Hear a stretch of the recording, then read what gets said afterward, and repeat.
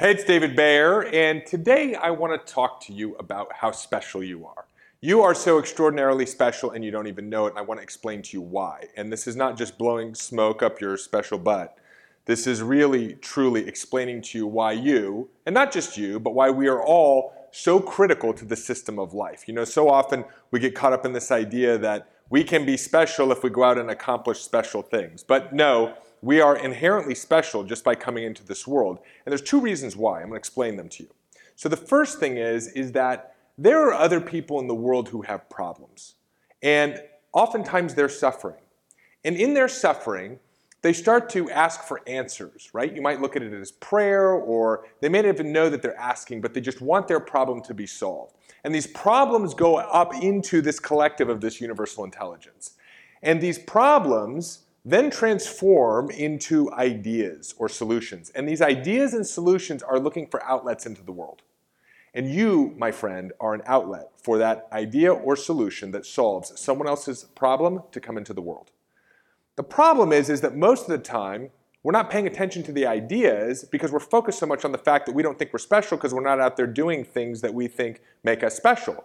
But you're inherently special.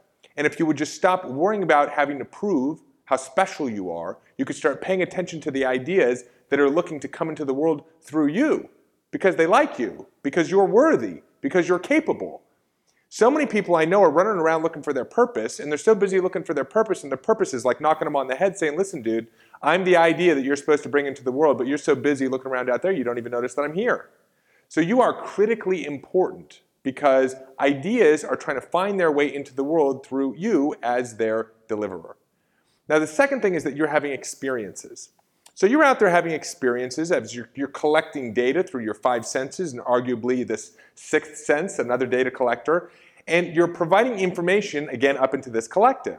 And so as you do that, you are facilitating other people's ideas. You're collecting information, you're having experiences, and they may not be things that you need to act on, but you're providing information up into the system that improves the world. So just by you being, you are critically important. And that's part of why you should have self-esteem, esteem for yourself, no matter where you are in your life or what you've accomplished or what your job title is or how much money you have. You are an integral, critical part of the system. And if you can start living each day with the knowingness that you are an integral, critical part of the system and living with that self-esteem, you will eventually pour forth things into the world that you would normally determine as being special, okay?